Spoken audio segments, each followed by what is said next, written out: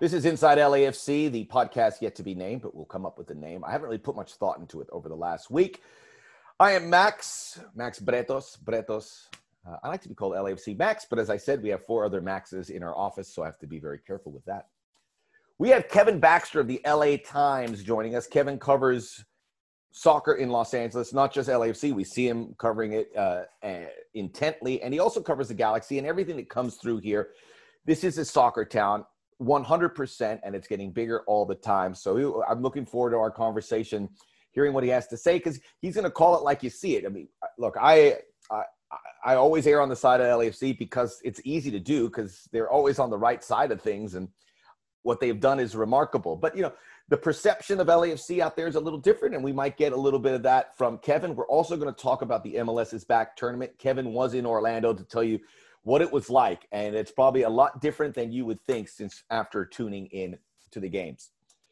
We are now pivoting towards games August 26th or August 22nd, the first one for LAFC coming up in the next phase in market. This is great news. I know the supporters out there feel like things are going on without them. Don't feel that way. This is a means to get to games where you can attend them.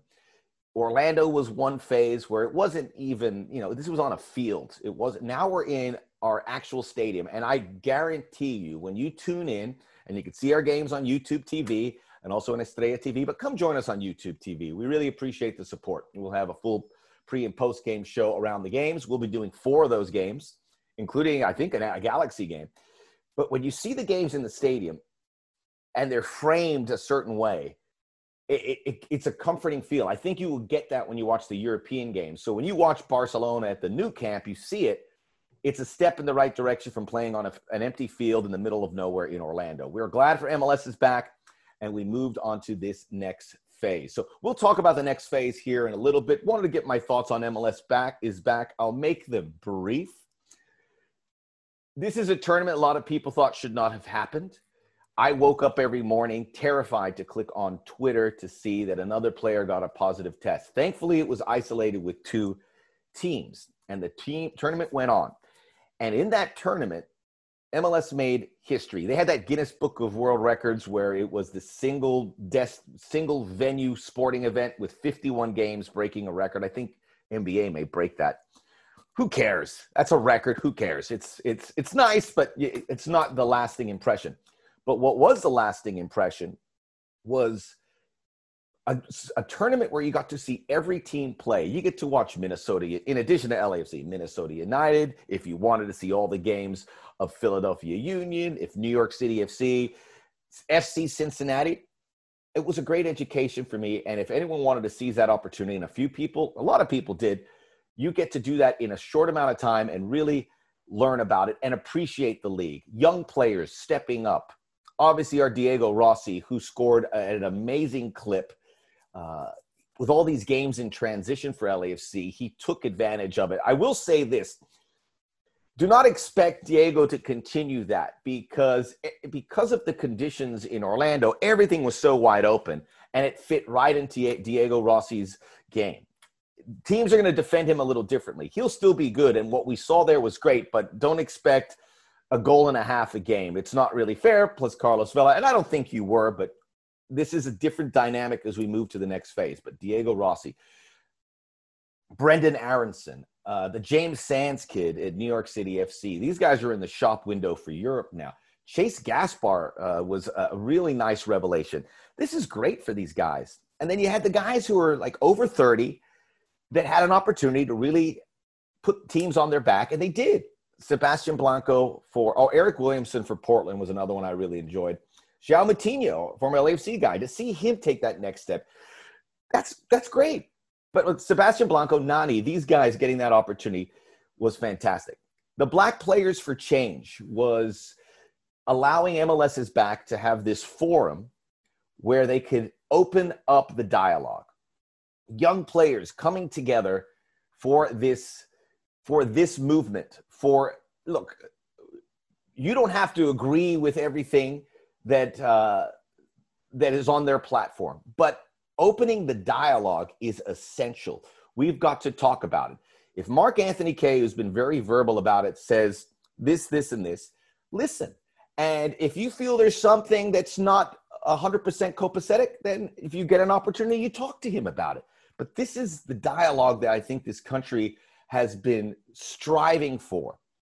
We have to talk. We can't go, we have an echo chamber here and an echo chamber there. We all come together. So this is no minor detail, what happened there. And for them to continue to keep it ever present through the tournament is a huge victory. I'm so proud of those guys. And I look forward to having real conversations with them. I get that opportunity when I see these players, when we get to see the players by and large. That is a huge development, and MLS should applaud themselves for how they handle it really well. The final thing I wanted to address was the bubble. And I'll talk to Kevin Baxter, because Kevin was sending tweets early on about, and many others were, cancel the tournament. It's not safe in Florida. It was a huge risk, but MLS believed in their plan, and then day after day after day, no positive tests, no positive tests. You had the situation with Dallas and Nashville, and no positive tests. And what happened is you showed you have a system that works, that will allow you to bring back sports or other walks of life if it's in some sort of bubble circumstance. A lot of people are skeptical about everything, but when they see something that works, it gives hope, and it gives them something to strive for and duplicate in whatever they do. Okay, that bubble works. We are in a hotbed of COVID, and the bubble works. MLS triumphant in pulling through that, and I thought it was fantastic. And now the landscape is completely different. We have in our pocket something that works. The NBA is beginning to reap the benefits with game after game doing that. And all other sports, we've seen it in Europe, are going to follow suit. But MLS really was at the forefront doing it like this, along with NWSL. And those leagues have to be given a lot of credit. I'm going to take a quick break. When we return, Kevin Baxter of the LA Times to talk about LAFC, soccer in Los Angeles. And we'll certainly talk about the MLS's back tournament in Orlando. This is Inside LAFC. Please subscribe, rate, and review when you can. This is Inside LAFC. I am Max, and I am joined now by Kevin. Everyone knows when you say Kevin, who it is. Kevin Baxter. Yes, we do. I mean, Max, people know Maximilian, but Kevin, I don't know.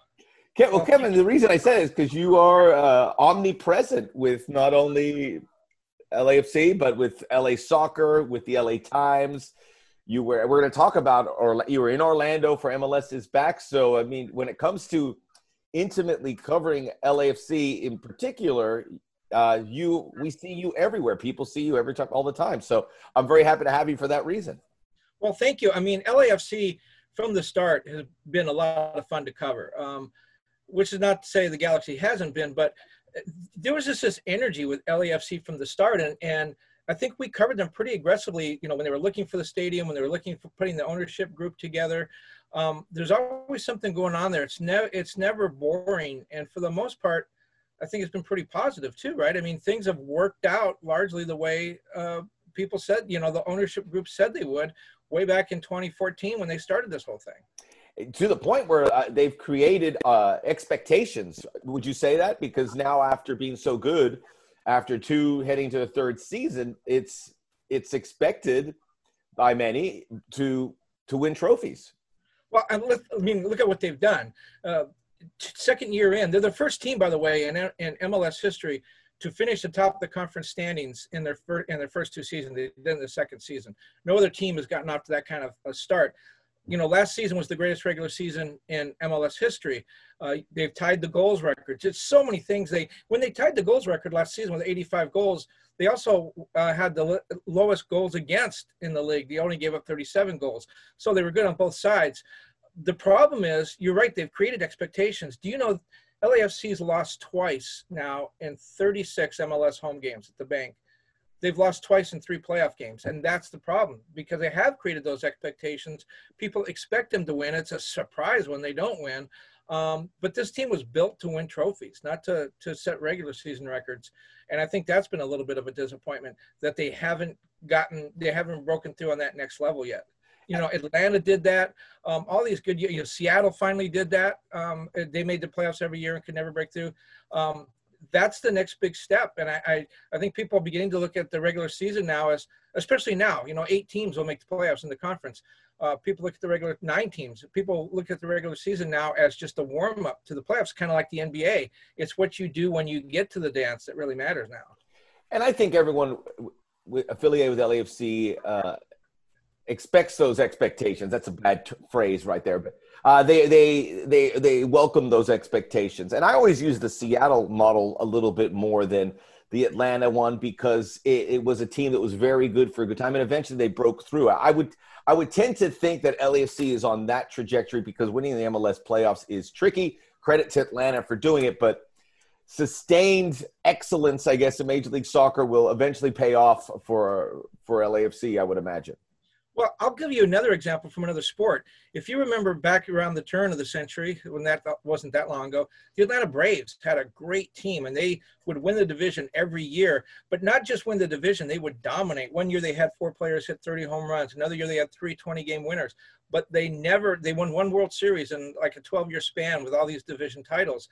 They never did very well when they got to the postseason. Seattle was a very good team, but they only won 1 Supporters Shield.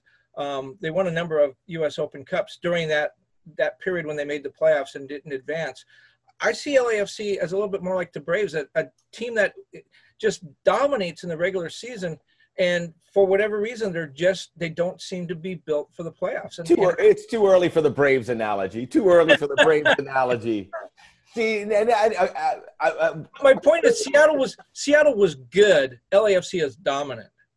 I think that's fair, and I think what LAFC has done, it's kind of Atlanta and LAFC has thrown the vision of expansion teams out of whack, and I think when Seattle came as an expansion team and Atlanta did, and now LAFC, people say, okay, expansion teams have this advantage. We can't really put our finger on it, but they have an advantage and they're supposed to do it. But I think we have seen with expansion teams since that these are still outliers. These are teams that did something pretty remarkable to be so good, because with Cincinnati and Minnesota's coming around, and Nashville and Miami, it looks like that's a long-term play, that we're seeing the reality of expansion teams. Would you agree with that LAFC and Atlanta are the exceptions? Right, and I think that goes back to ownership. I mean, you had some deep-pocketed owners in Atlanta that decided they were going to compete from the start. Remember, they had an academy and everything going before the first team started playing. So, and LAFC is a little bit from that model. They didn't have that academy built out, but they did make some investments going into this thing. They were ready to play from day one. And then I think you look at some other, franchises. Cincinnati, they're still building the stadium. It's very expensive to join MLS. And there are some teams that, and this is not a criticism, but there are some teams that say, look, we spent a lot up front. Let's get this thing going. We'll build this out. We'll be good in a couple of years. We have a plan. And there's other teams that say, no, we're going to be good from the start. We've spent $100 million, $150 million to get in. Now we need to spend twice as much to make that investment worth it. I just think it's 2 different models. And I think the finances play into that. LAFC decided with their ownership group that just being part of the league wasn't enough. And another thing I think driving LAFC, when you look at other markets and other expansion teams, they had the Galaxy looking right over their shoulder. They had to win the hearts and minds of fans from the start, going against the best team, in league history. And they've done that. I mean, I know that El Tráfico, it's even as far as the record goes, but when you look outside of that, you look at what LAFC has done in its 2 years, and the Galaxy, struggling to make the playoffs. Certainly, I think they've been the dominant team in the market. I think it would be hard to argue with that.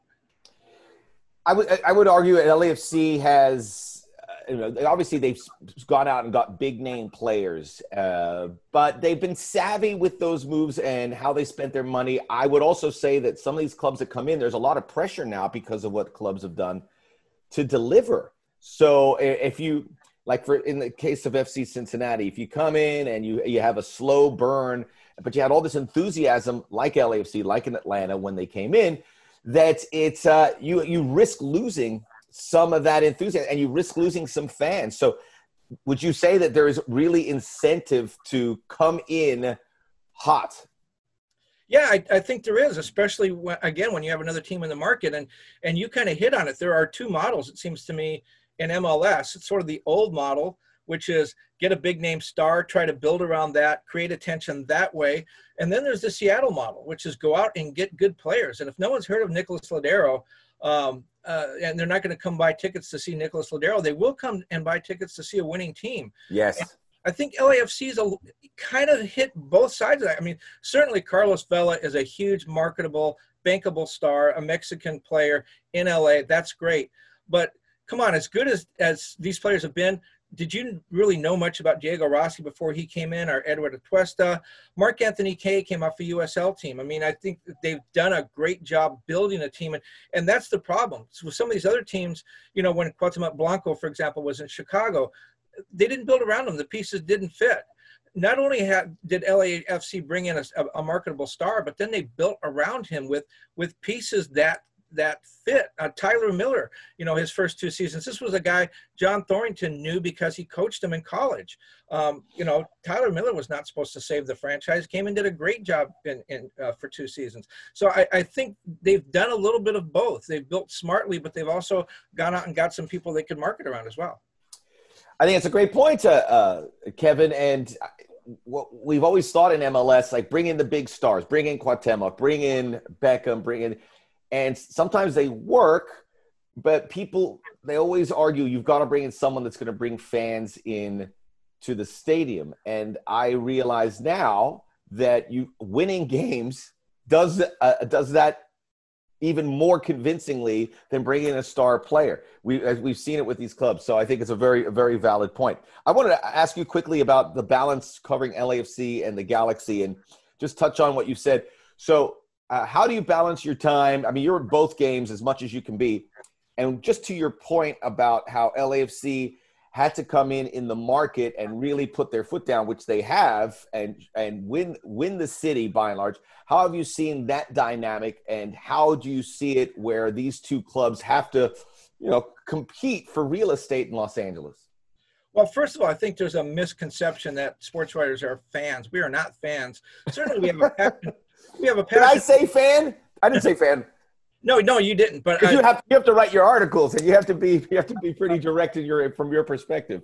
Well, you know, let's say both teams play on the same weekend, which they do quite a bit, and LAFC wins 5-0, and I write a story that said LAFC wins 5-0, and describe how great they played.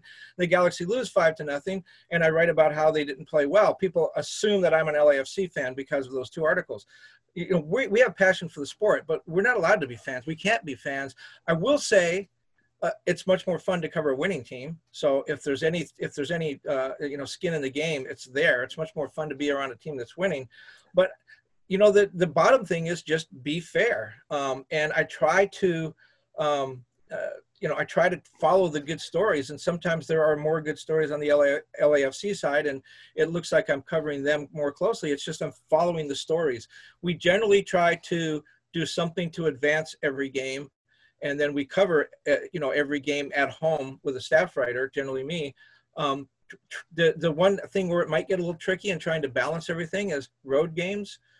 We try to if we go on the road with LAFC, say 3 times, we try to make 3 Galaxy trips just to keep it even. But I'm not even sure where I'm supposed to be going with this, Max. Pull me in. Pull me back in. No, I know what you mean. It's like you follow the stories that are compelling. That is what, that's what gets people to write your articles.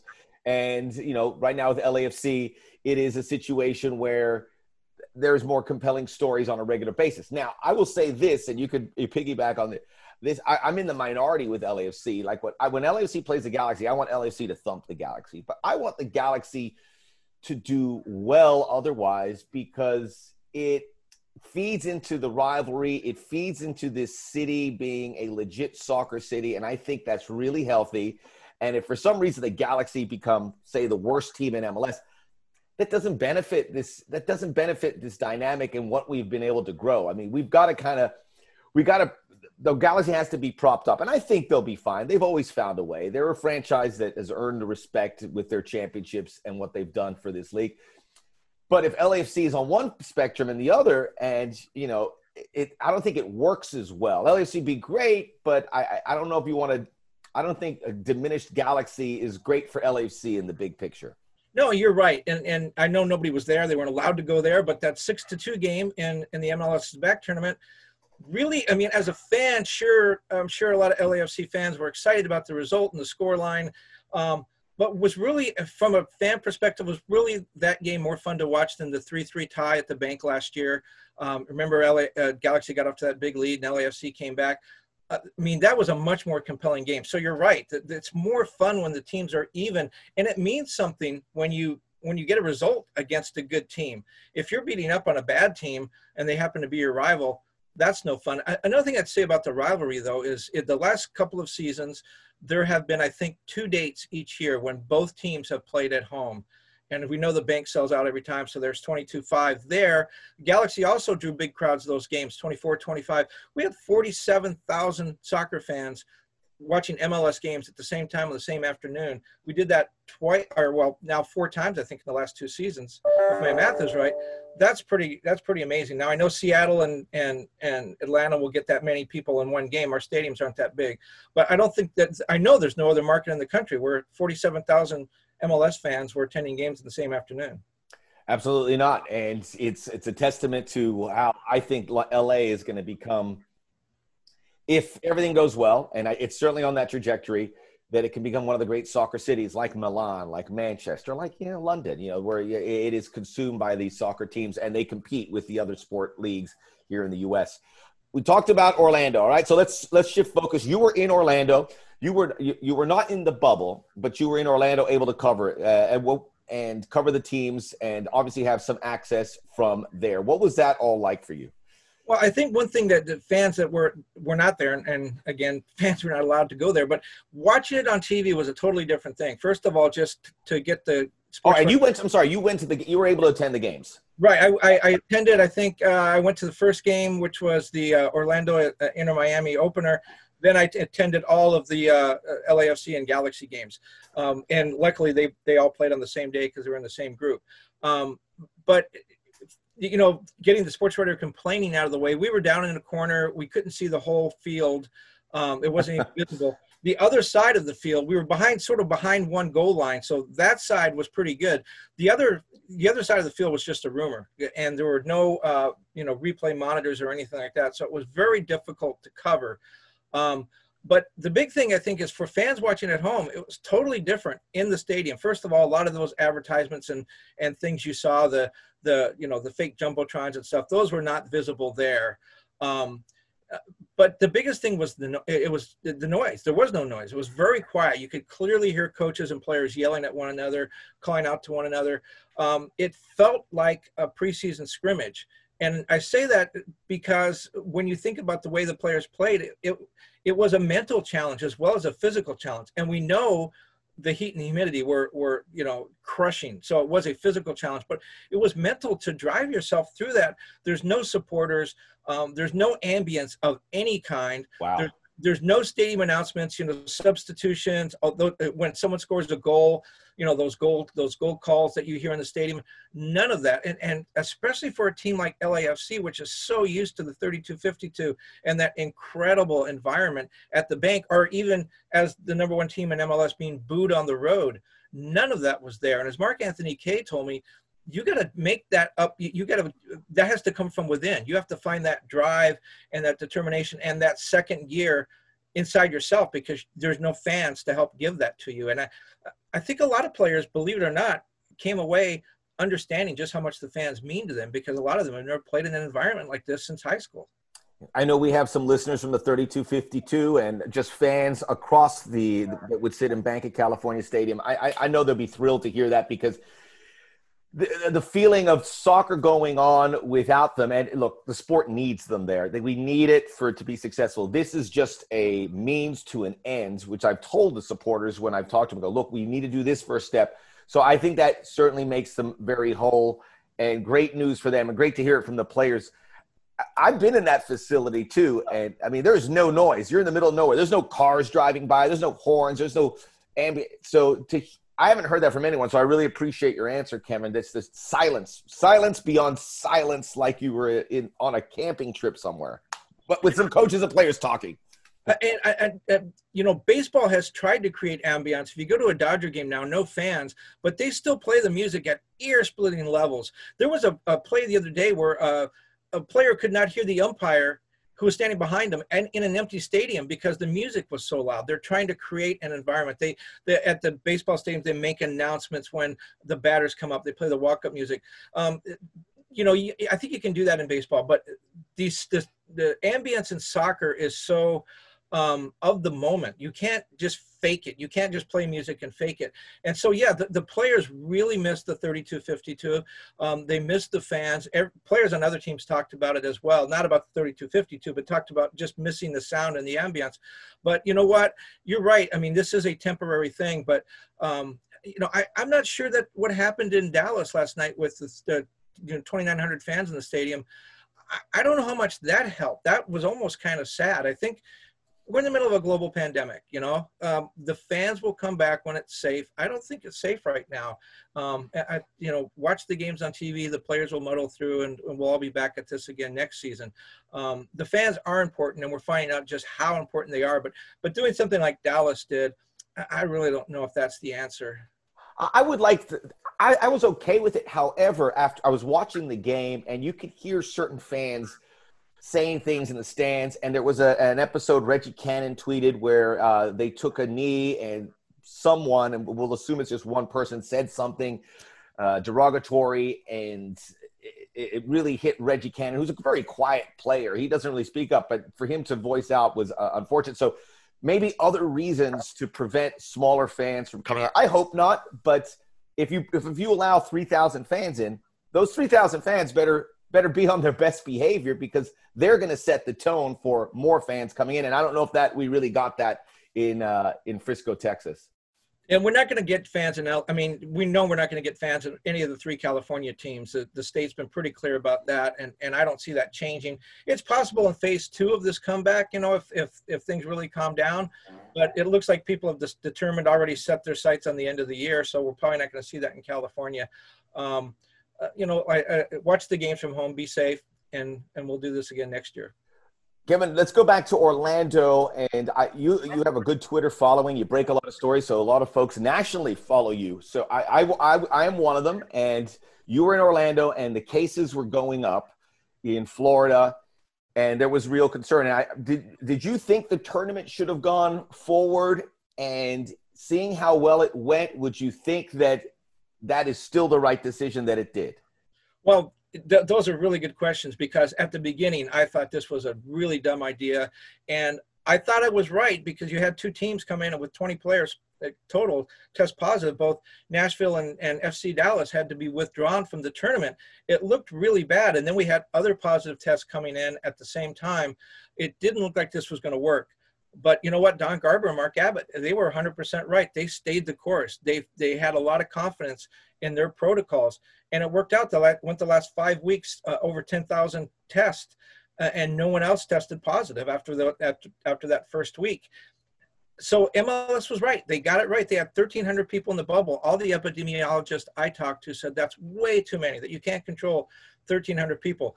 They got it right. Give them, a 1,000,000% credit, because there were a lot of people like me that were saying you shouldn't do this. Paul Kennedy of Soccer America even wrote a story where he talked about, here's how we back out of this tournament gracefully. Here's how we sue for peace with honor, and everyone go home and let's make this, let's start again next year.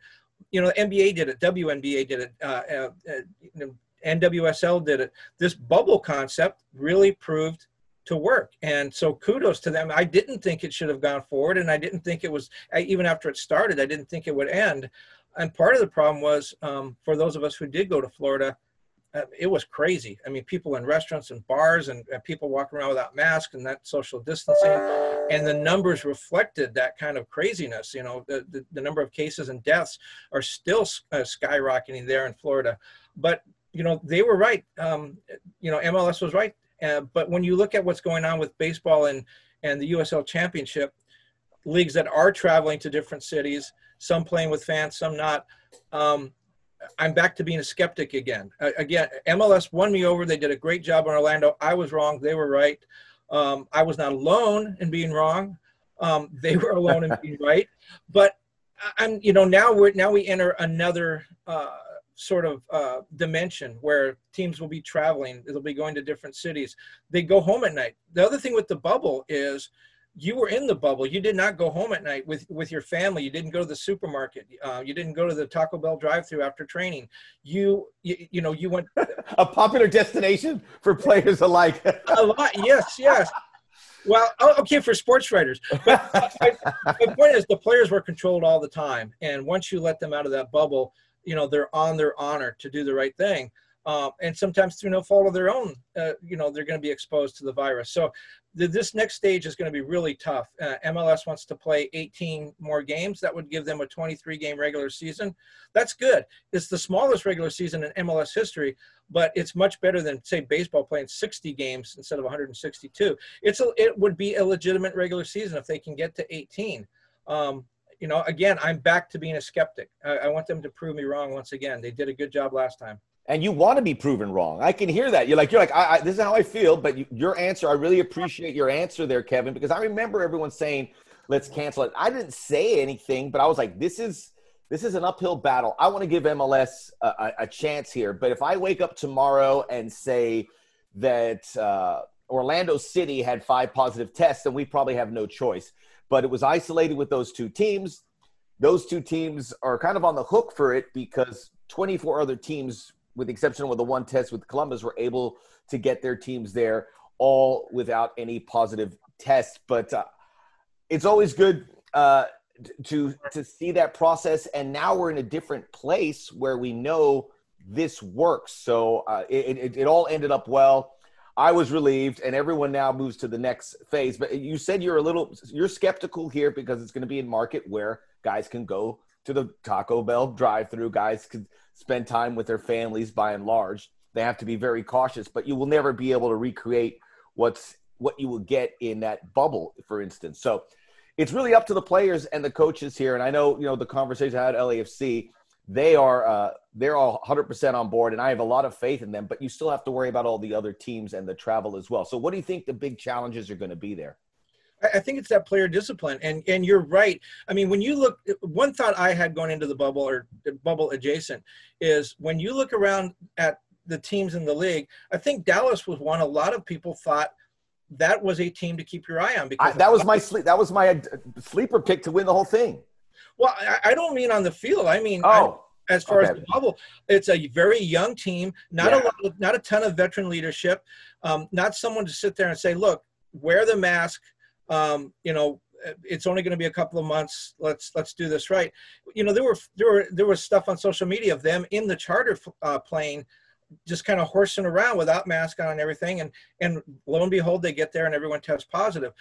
When you look at Bob Bradley and LAFC, not only the veteran leadership and people like Jordan Harvey and Carlos Vela, but Bob Bradley, I mean, he sets the tone. There is one way to do everything, whether you're playing, whether you're training.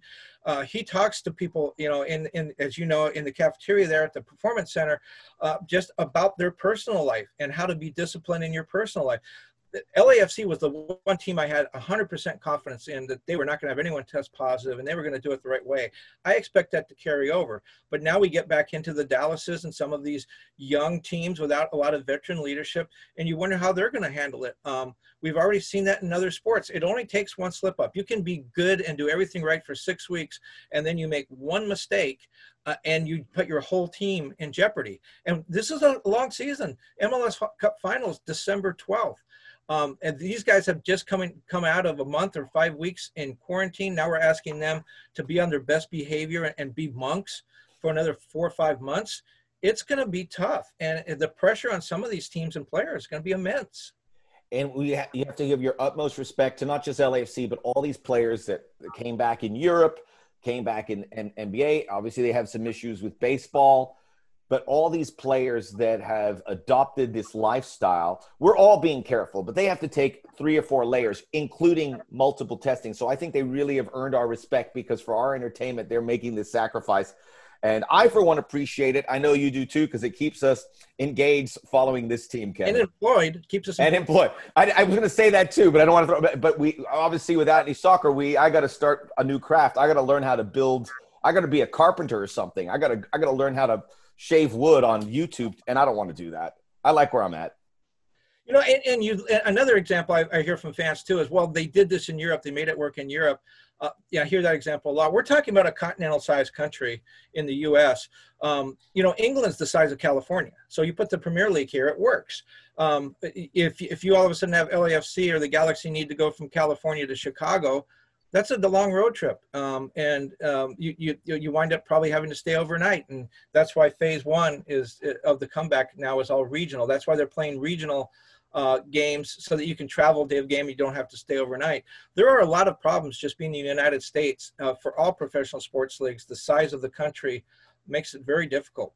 So the comparison to Europe, yeah, they're playing the same sport, but under a totally different situation. And again, Kevin, I'm really glad you said that, because when you listen to the news, and I don't want to get off the topic of sports, or go, why can't we do what they're doing in Germany? Why can't we do what they're doing in South Korea? Why can't they do what we're doing in New Zealand as a country? And it's next to impossible, because we are so huge. We are so diverse in topography and geography and every walk of life. So it was always going to be an uphill battle to be able to pull off anything where we're going to get together, just being in this country. So I don't know if it was accurate to compare it to countries that are you know, kind of on the same page, and you can probably travel from one end to the other in a day or two. Yeah, in a car. Correct. And the obviously we all know the political environment here is a little bit different too. Not everyone is on board with some of the social distancing and mask wearing guidelines. You know, we should be 4 or 5 countries, quite frankly, when you look at how different we are in different places, but we managed to be one. Yeah. So you know, and you talked about your respect for the players. We have to do our job too, though. Yeah. Not sports writers, I mean the public. We need to do our job too, in trying to keep this virus from spreading. The players have a much more difficult road to hoe, but we need to do our part too. Very well said, Kevin. This was a very good conversation. I enjoyed it. I hope you enjoyed it too. Before you leave, I got to ask you about your time at the Miami Herald. I grew up in Miami. Driving down the Arthur Godfrey and seeing the Miami Herald right there on the bay, it made me warm. It's not there anymore, but that was a big time. You were that's a rock star paper back in the day. When were you there? What was it like working with the Herald? Well, you're right. I mean, back in the day when they had Tropic Magazine and Dave Barry and Carl Hiaasen were writing on a regular basis. And Le Batard was floating, and all these guys were there. S.L. Price, Grant Wall started there. You know, it was a mega newspaper, and it still is even today in its diminished state. Miami is still a great place to go learn how to be a journalist, because there's so much news. There is more news for a place of 3 million people, 4 million people. Yeah, there's so much crazy stuff going on, and you'll appreciate this. When I went there, you feel like you're living in a foreign country, only the electricity works all the time.